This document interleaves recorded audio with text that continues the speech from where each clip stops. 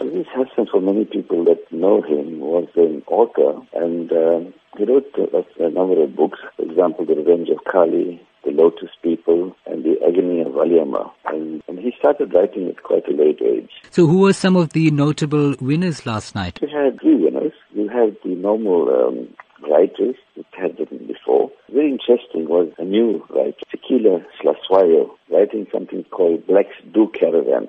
You know, the normal story is that Caravan is mainly for the white population, but here she actually went to 60 different sites, and she wrote a wonderful book called Blacks Do Caravan. So it was a lovely discussion on caravanning around South Africa and what a wonderful country we have, and went to all the different provinces and had all the sites in this country. It was fantastic. So she was one of the winners. The other winner was Fault Lines by Joanne McGregor. So those were the two winners. Usually we have one winner, but one couldn't choose between the two, so the judges actually chose both these books and both the authors. And the last one was a new author, debut author, Kanita Hunter. She wrote a diary of a Guji girl.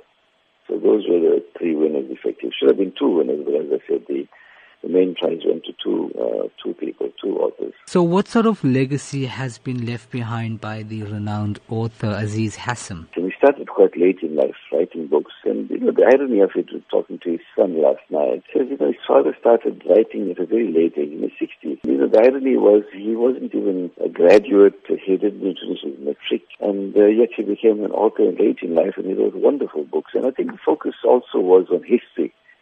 The history, how important history is, and the trials and tribulations of the community.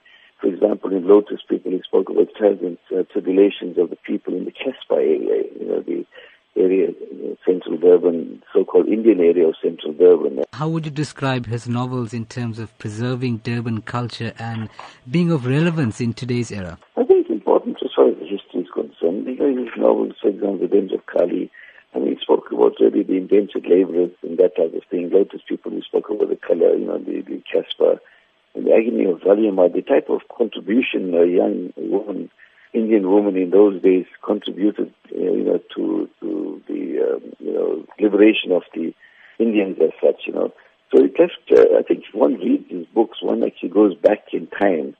And I think for the youth of today, who really don't understand and know that the type of history we've been through, the type of challenges that the community faced in those old days, the Indian communities.